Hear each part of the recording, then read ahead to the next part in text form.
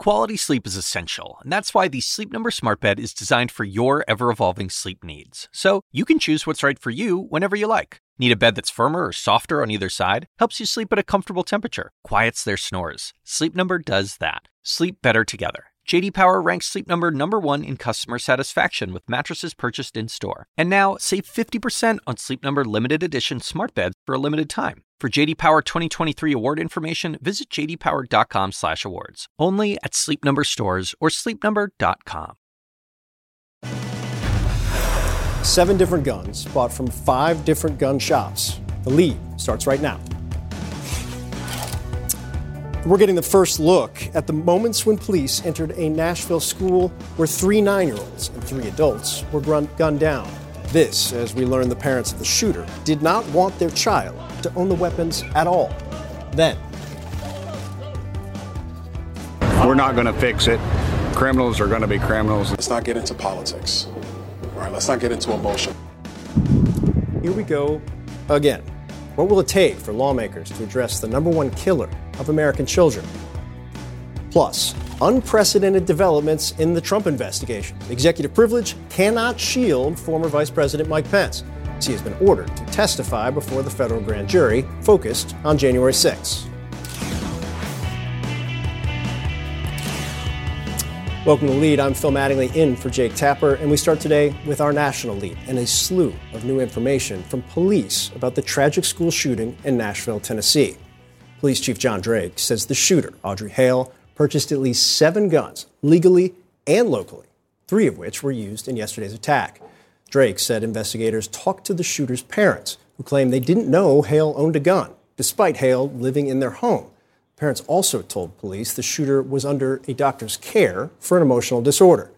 Now, earlier today, Nashville police released body camera videos from the scene. They are gripping, showing what officers encountered when they entered the school. We want to warn you that some of what you're about to see is disturbing. Let's go. I need 3. One more. Let's go. Next. Let's go. You can see the cubbies filled with the backpacks, the coats, and the hallways as the police race to find the shooter. Now, today we're also learning more about the 3 students and 3 adults who were killed. Evelyn Dickhouse, Ellie Scruggs, William Kinney, Cynthia Peak, Catherine Kuntz, and Mike Hill. And then there's this photo, giving us just a glimpse into the trauma these young survivors will have to live with. It's a young girl right there crying on a bus, being taken away from a horrific scene. CNN's Amara Walker starts off our coverage from Nashville, where a memorial outside the school is growing by the hour. Go. Body cameras reveal police running toward the sound of gunfire without hesitation.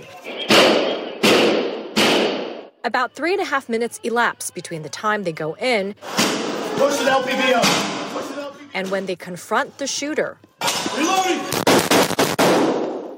Metro Nashville police said these 2 officers opened fire, killing the shooter at 10:27 a.m., about 14 minutes after the initial call for help. I was really impressed that with all that was going on, the danger, that somebody took control and said, let's go. Police still have not isolated what motivated Audrey Hale, a former student. These students that were targeted were randomly targeted. There was not any particular student that she was looking for at the time of the incident. But police did reveal Hale legally bought 7 different weapons from 5 stores and was being treated for mental health issues. She was under doctor's care for an emotional disorder. Law enforcement knew nothing about the treatment she was receiving, but her parents felt that she should not own weapons. They were under the impression that when she sold the 1 weapon that she did not own anymore. As it turned out, she had been hiding several weapons within the house. During the attack, Hale was armed with an AR-15, a 9mm pistol caliber carbine, and a 9mm handgun. Had it been reported that she was suicidal or that she was going to kill someone and had been made known to us, then we would have tried to get those weapons. But as it stands, we had absolutely no idea actually who this person was, if she even existed. Minutes before the rampage, a friend and former teammate of Hale says she got a message from the shooter that Hale wanted to die. One day, this will make more sense. I've left behind more than enough evidence behind, but something bad is about to happen. So at 9:57, I received a message from her. And at 10:08, I sent a screenshot to my dad, and he instructed me to call the suicide prevention helpline. There you go. A memorial growing outside Covenant Presbyterian. I just feel so for them. I'm 101-year-old, and I've done a lot of things, but this really hurts. And I just hope they're all with God.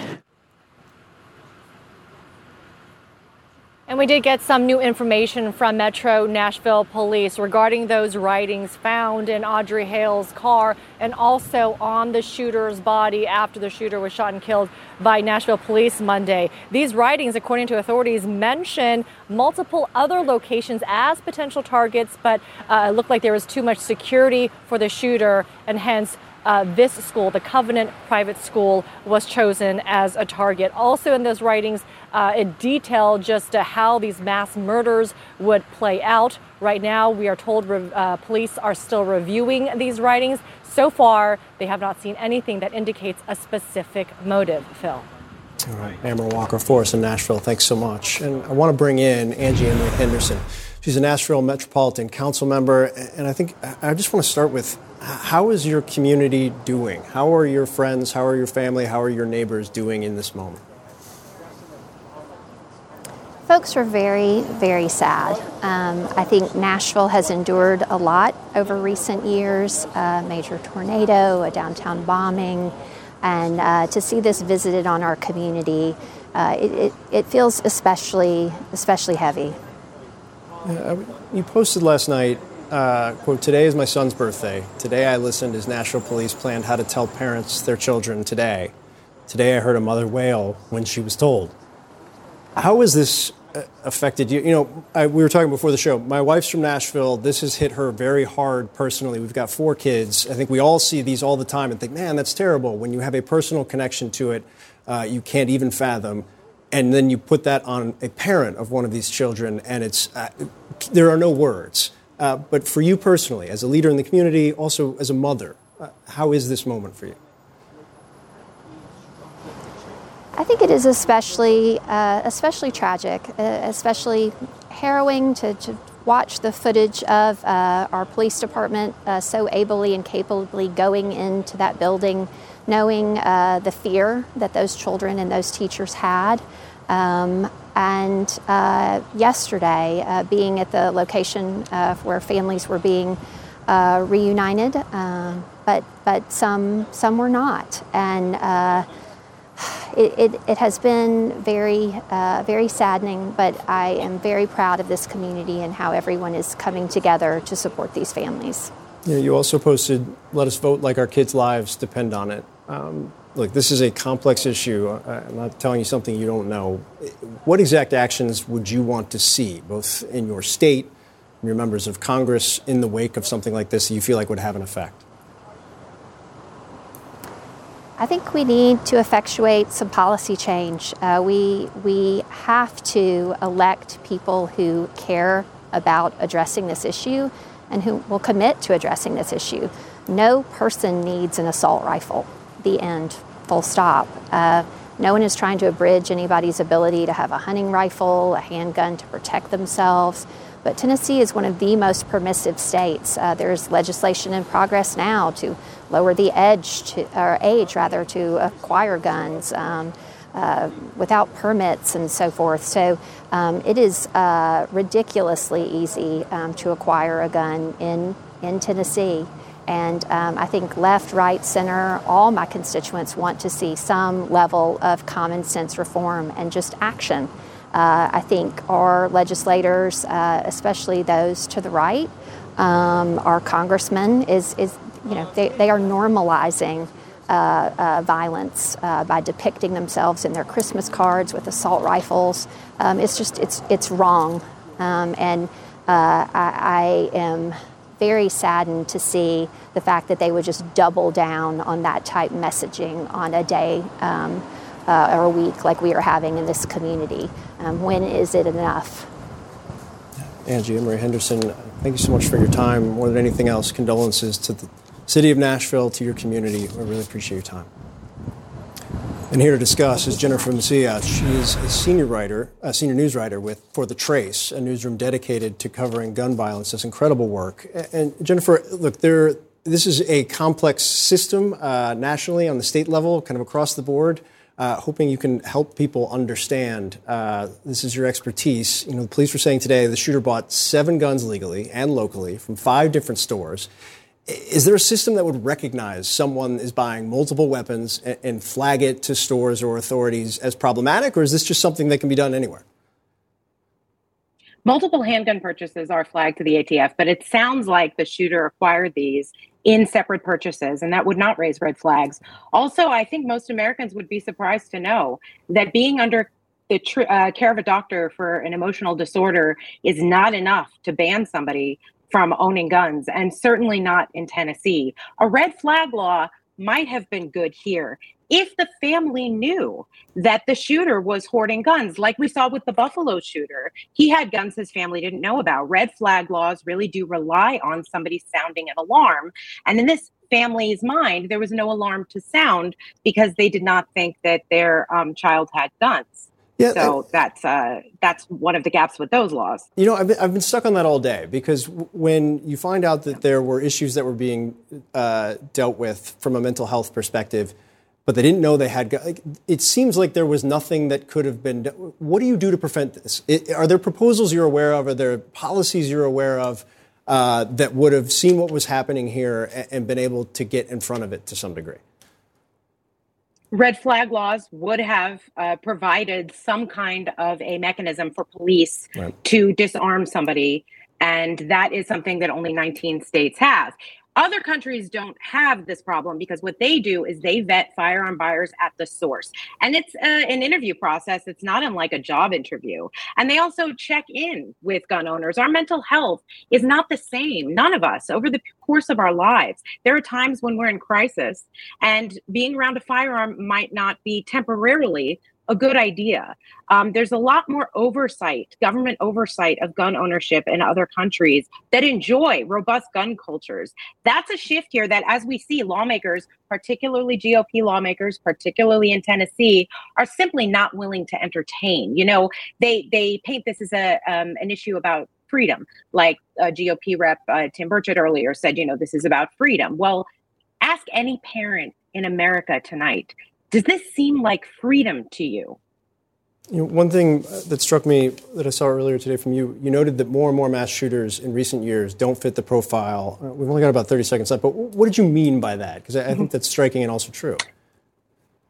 Well, there were several mass shootings recently, the Monterey Park and Half Moon Bay shootings, where it was not, the typical disaffected young or middle-aged white male. These were older Asian men. And what that shows to me is that over the past several decades, gun ownership and gun culture has diversified right along with America's demographics. Actually, the racial breakdown of mass shooters parallels the racial breakdown in American society. So what that means is the scourge of American gun violence is now more of an equal opportunity scourge, which really is heartbreaking. Yeah, heartbreaking and terrifying all at the same time. Jennifer Messia, you do amazing work. Thanks so much for taking the time. And coming up, we'll talk to a Republican congressman who has been vocally opposed to banning AR-15s. Talk about what his plan is to keep America's children safe. Then, he served 23 years for murder and became the subject of the hit podcast Serial. Last year, his conviction was overturned. So why was it reinstated today?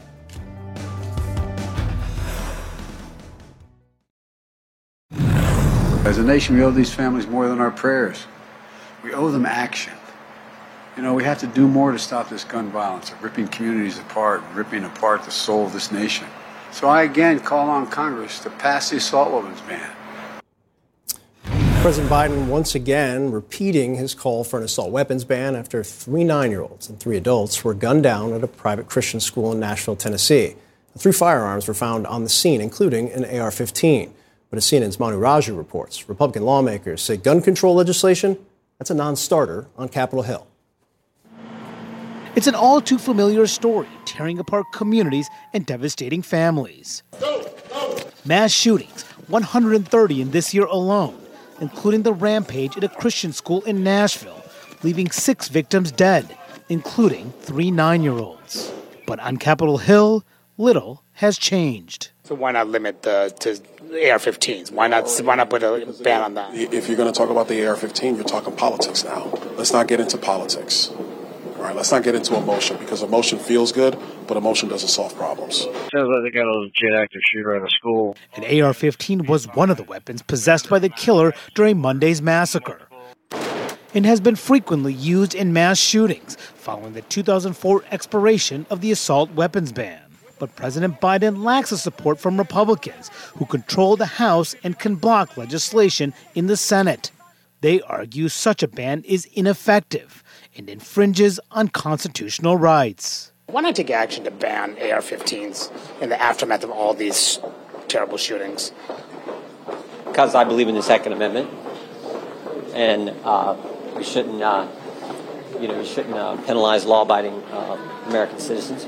The senator from Tennessee also declining to embrace further restrictions. What about banning those weapons that were used in attacks like these? I'm certain that politics will wave into everything, but right now I'm not focused on the politics of the situation. I'm focused on the families. Even Andy Ogles, whose district includes the Covenant School in Nashville, is a longtime supporter of access to high-powered weapons. Why not ban AR-15s?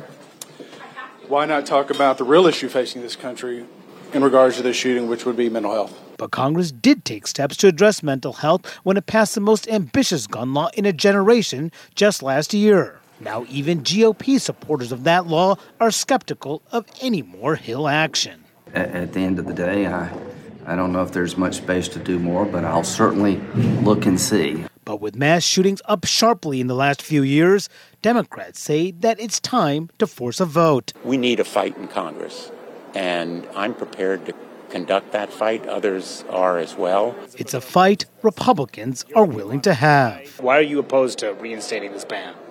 Well, I mean, a lot of people use ARs and AKs for sporting purposes. I've fired both of those things, so both of those firearms for sporting purposes. But listen, let's stay focused on the issue at hand, which isn't some generic question about guns. It's what happened to these children in this school by this shooter.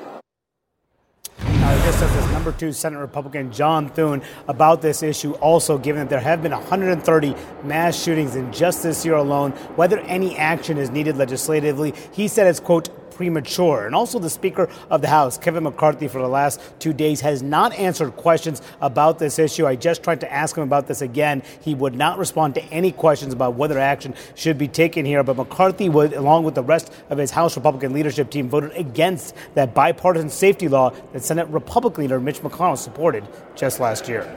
Phil. Manu Raju on Capitol Hill, thanks so much.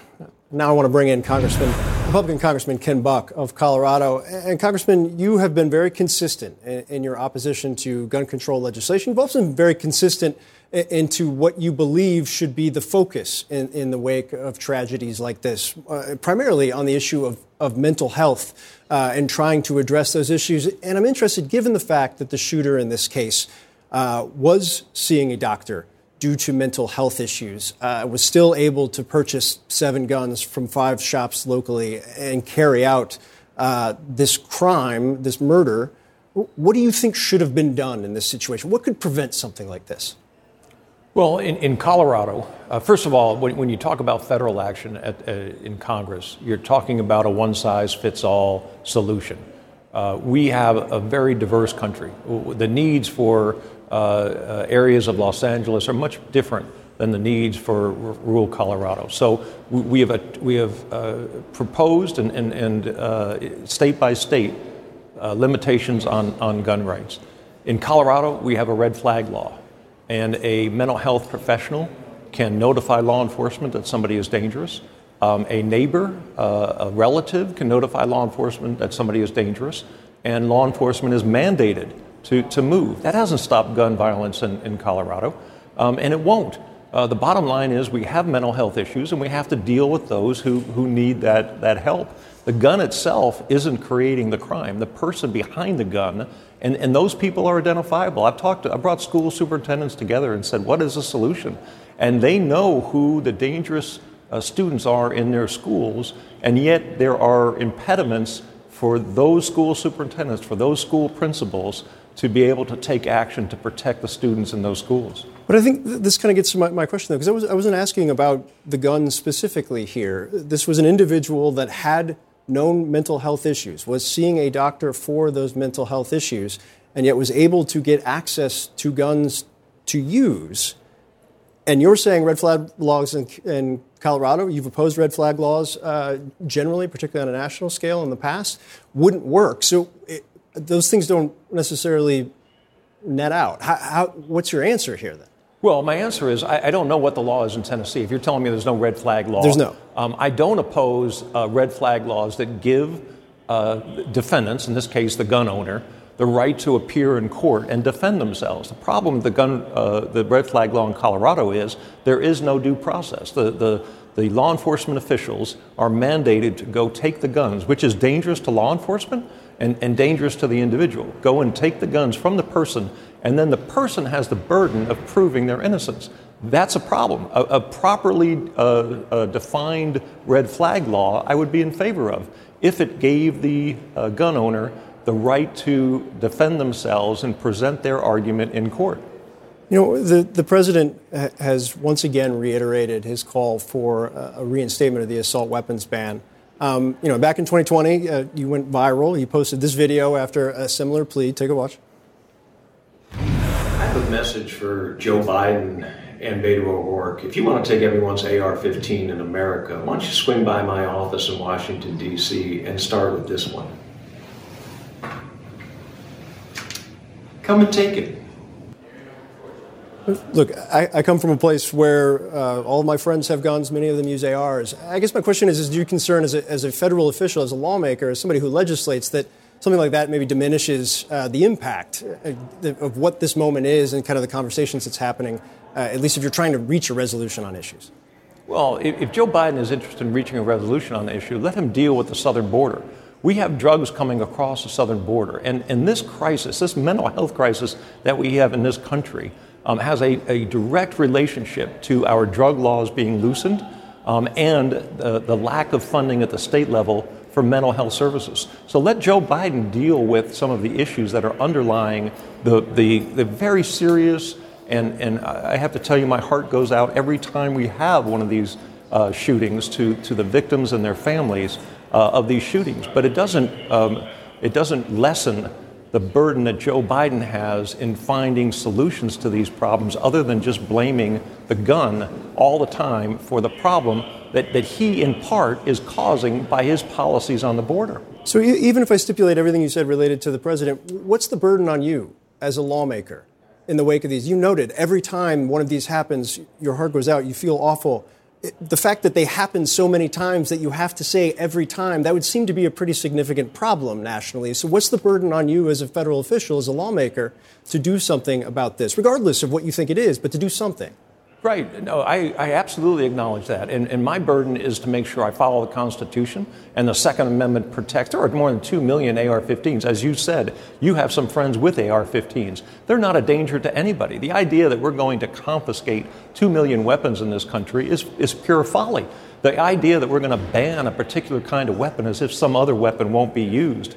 I can remember 20 years ago, the ban was on handguns. We've got to stop handguns from being used. And handguns kill far more people than a rifle like an AR-15. If you go to Chicago and you look at the murder rate in some very poor areas of Chicago, they're not using AR-15s, they're using handguns. So ultimately, we need to stop the violence by making sure we take violent criminals off the streets and addressing the mental health issue that we face. That's my burden.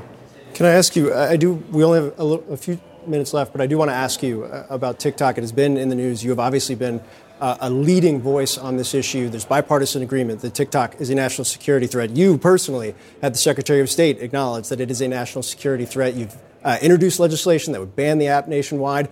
But some TikTok users say you're focusing on the wrong issue, particularly in the wake of the last 24 hours. Take a listen.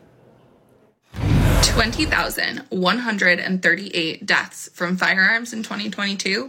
And the best that Congress can do to keep us safe is to ban TikTok. I'm so glad that we have elected officials to protect us and our children.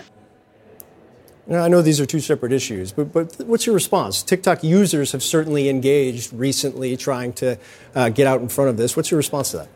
Was that a TikTok video, by the way? Yes, it was. Sorry, sir. Yes, it was. Oh, okay. It's kind of interesting that TikTok would promote a video like that to try to distract people from the real issue. China is accumulating data on Americans that are using TikTok. That data can be used in a cyber war. We are about to have a conflict with China over Taiwan, and there may very well be cyber warfare between two countries. We don't want to give China the upper hand in that regard. I understand that TikTok is popular, and I understand it is a much better technology than Instagram or other technologies that we have available. We can't sell our technology. Facebook can't operate in China. Google can't operate in China. Yet these companies like TikTok can accumulate data to be used against Americans in the future. It's a policy that may not be very popular, but it's very necessary. And it's a bipartisan one as well. And Congressman, you've been one of the leading voices on it, Democrats and Republicans. What the actual solution is, we're going to have to wait and see. But you have legislation on this. Congressman Ken Buck, thanks so much for your time. I appreciate it. Thank you. All right, coming up next, a major court ruling today as a judge orders former Vice President Mike Pence to testify about his conversations with Donald Trump before the Capitol attack. And now, the former president, well, he's reacting.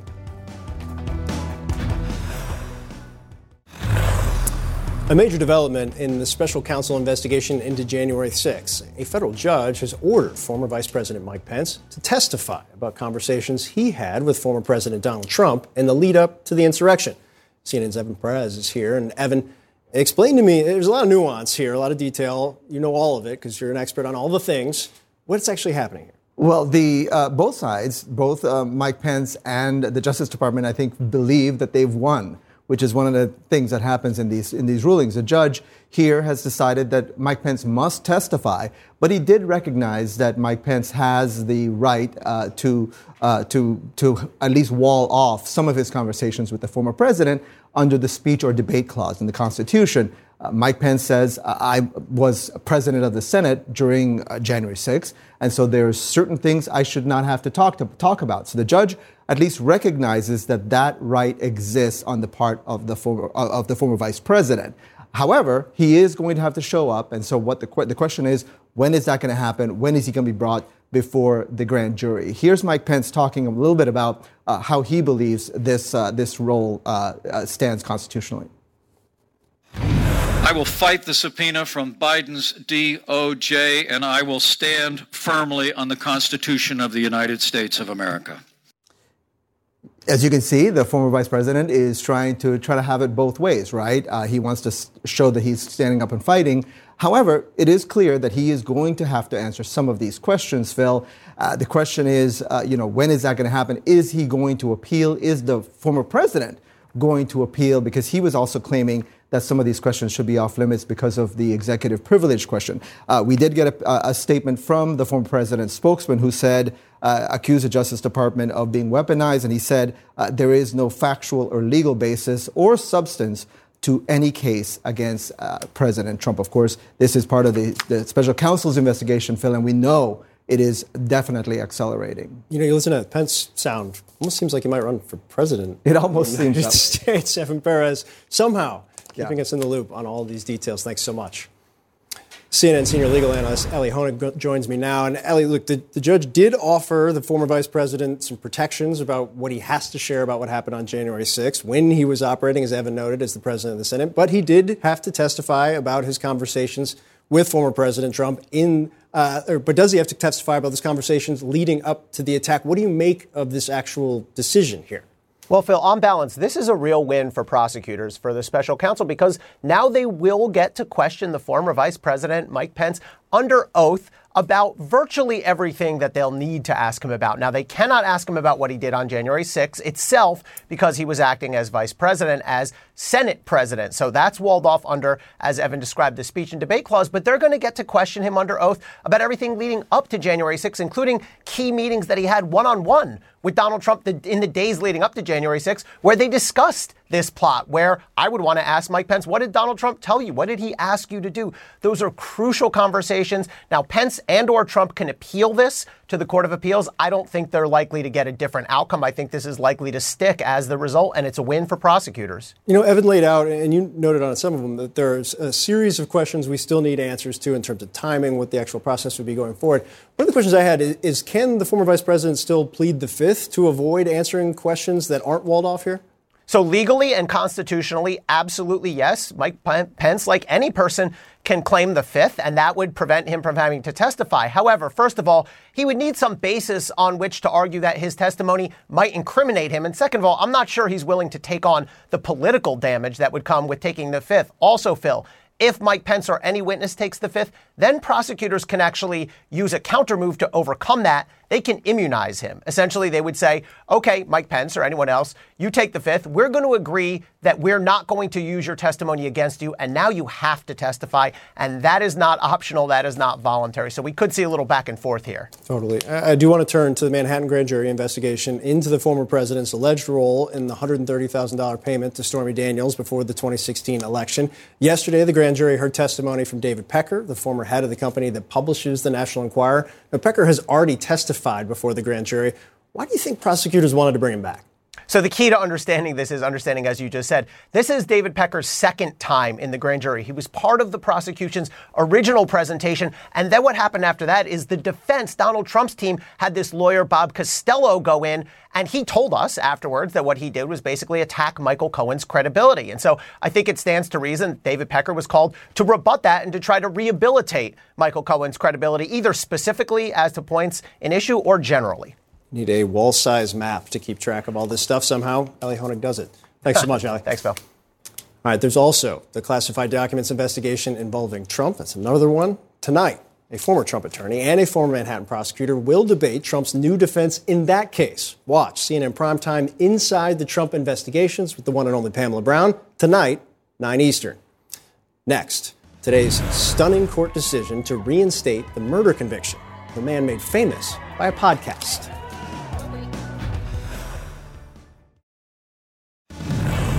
A shocking twist in the case of Adnan Syed, the subject of that hit podcast, Serial.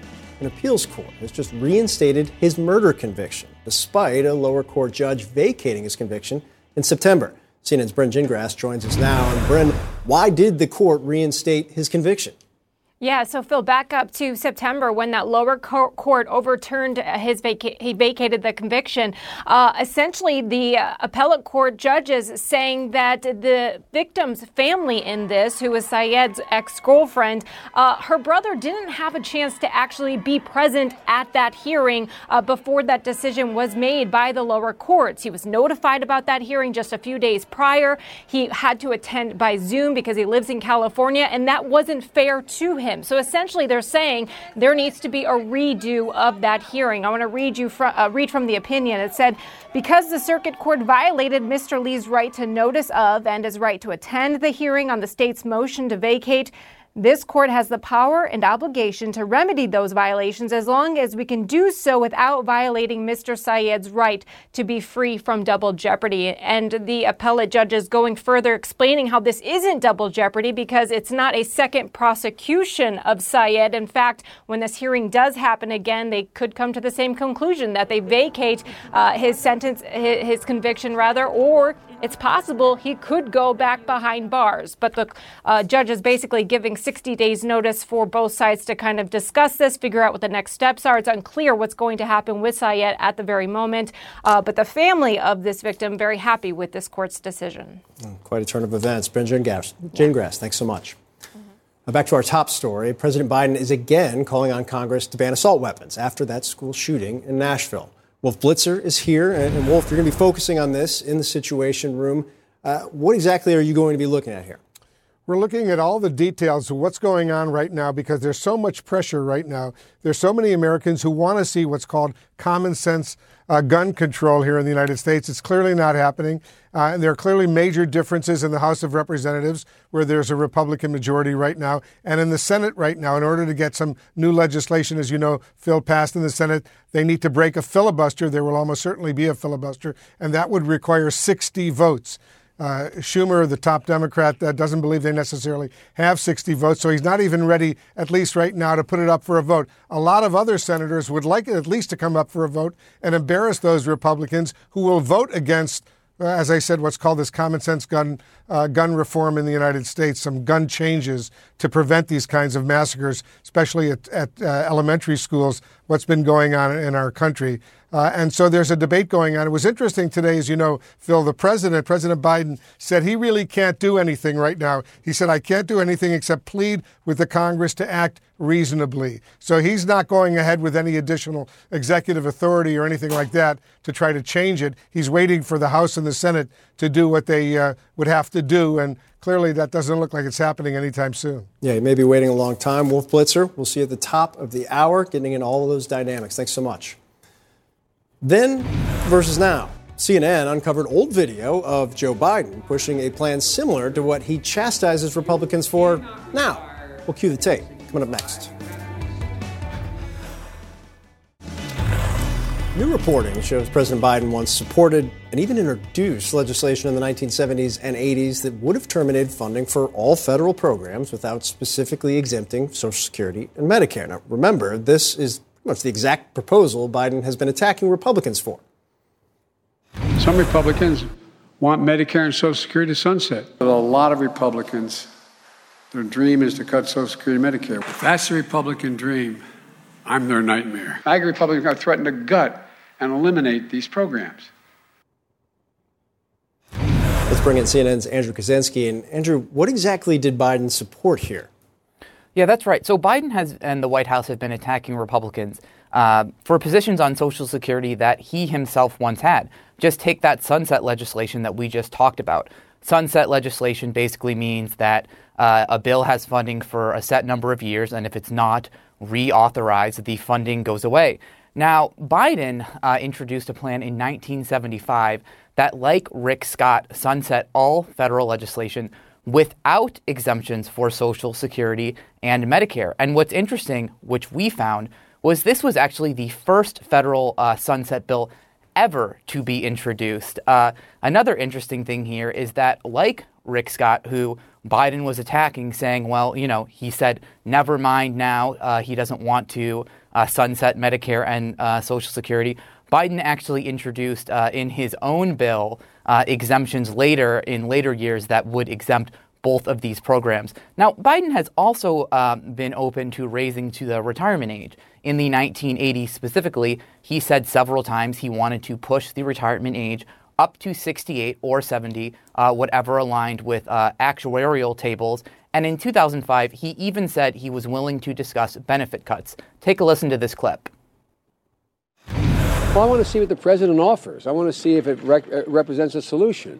Raising the cap, raising the retirement age for people who are now 30 years old, raising the tax on Social Security, cutting benefits. They're all things that have to be discussed, quite frankly.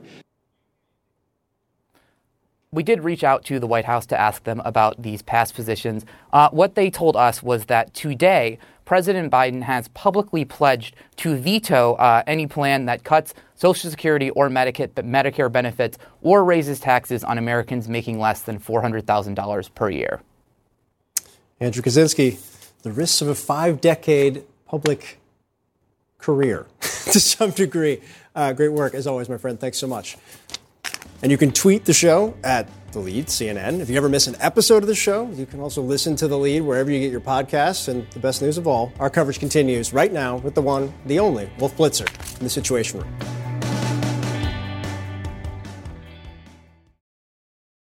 When you work next level. And when you play next level. And when it's time to sleep, Sleep Number smart beds are designed to embrace your uniqueness, providing you with high-quality sleep every night. Sleep next level. J.D. Power ranks Sleep Number #1 in customer satisfaction with mattresses purchased in-store. And now, the Queen Sleep Number C4 smart bed is only $1,599. Save $300 for a limited time, only at Sleep Number stores or sleepnumber.com. Prices higher in Alaska and Hawaii.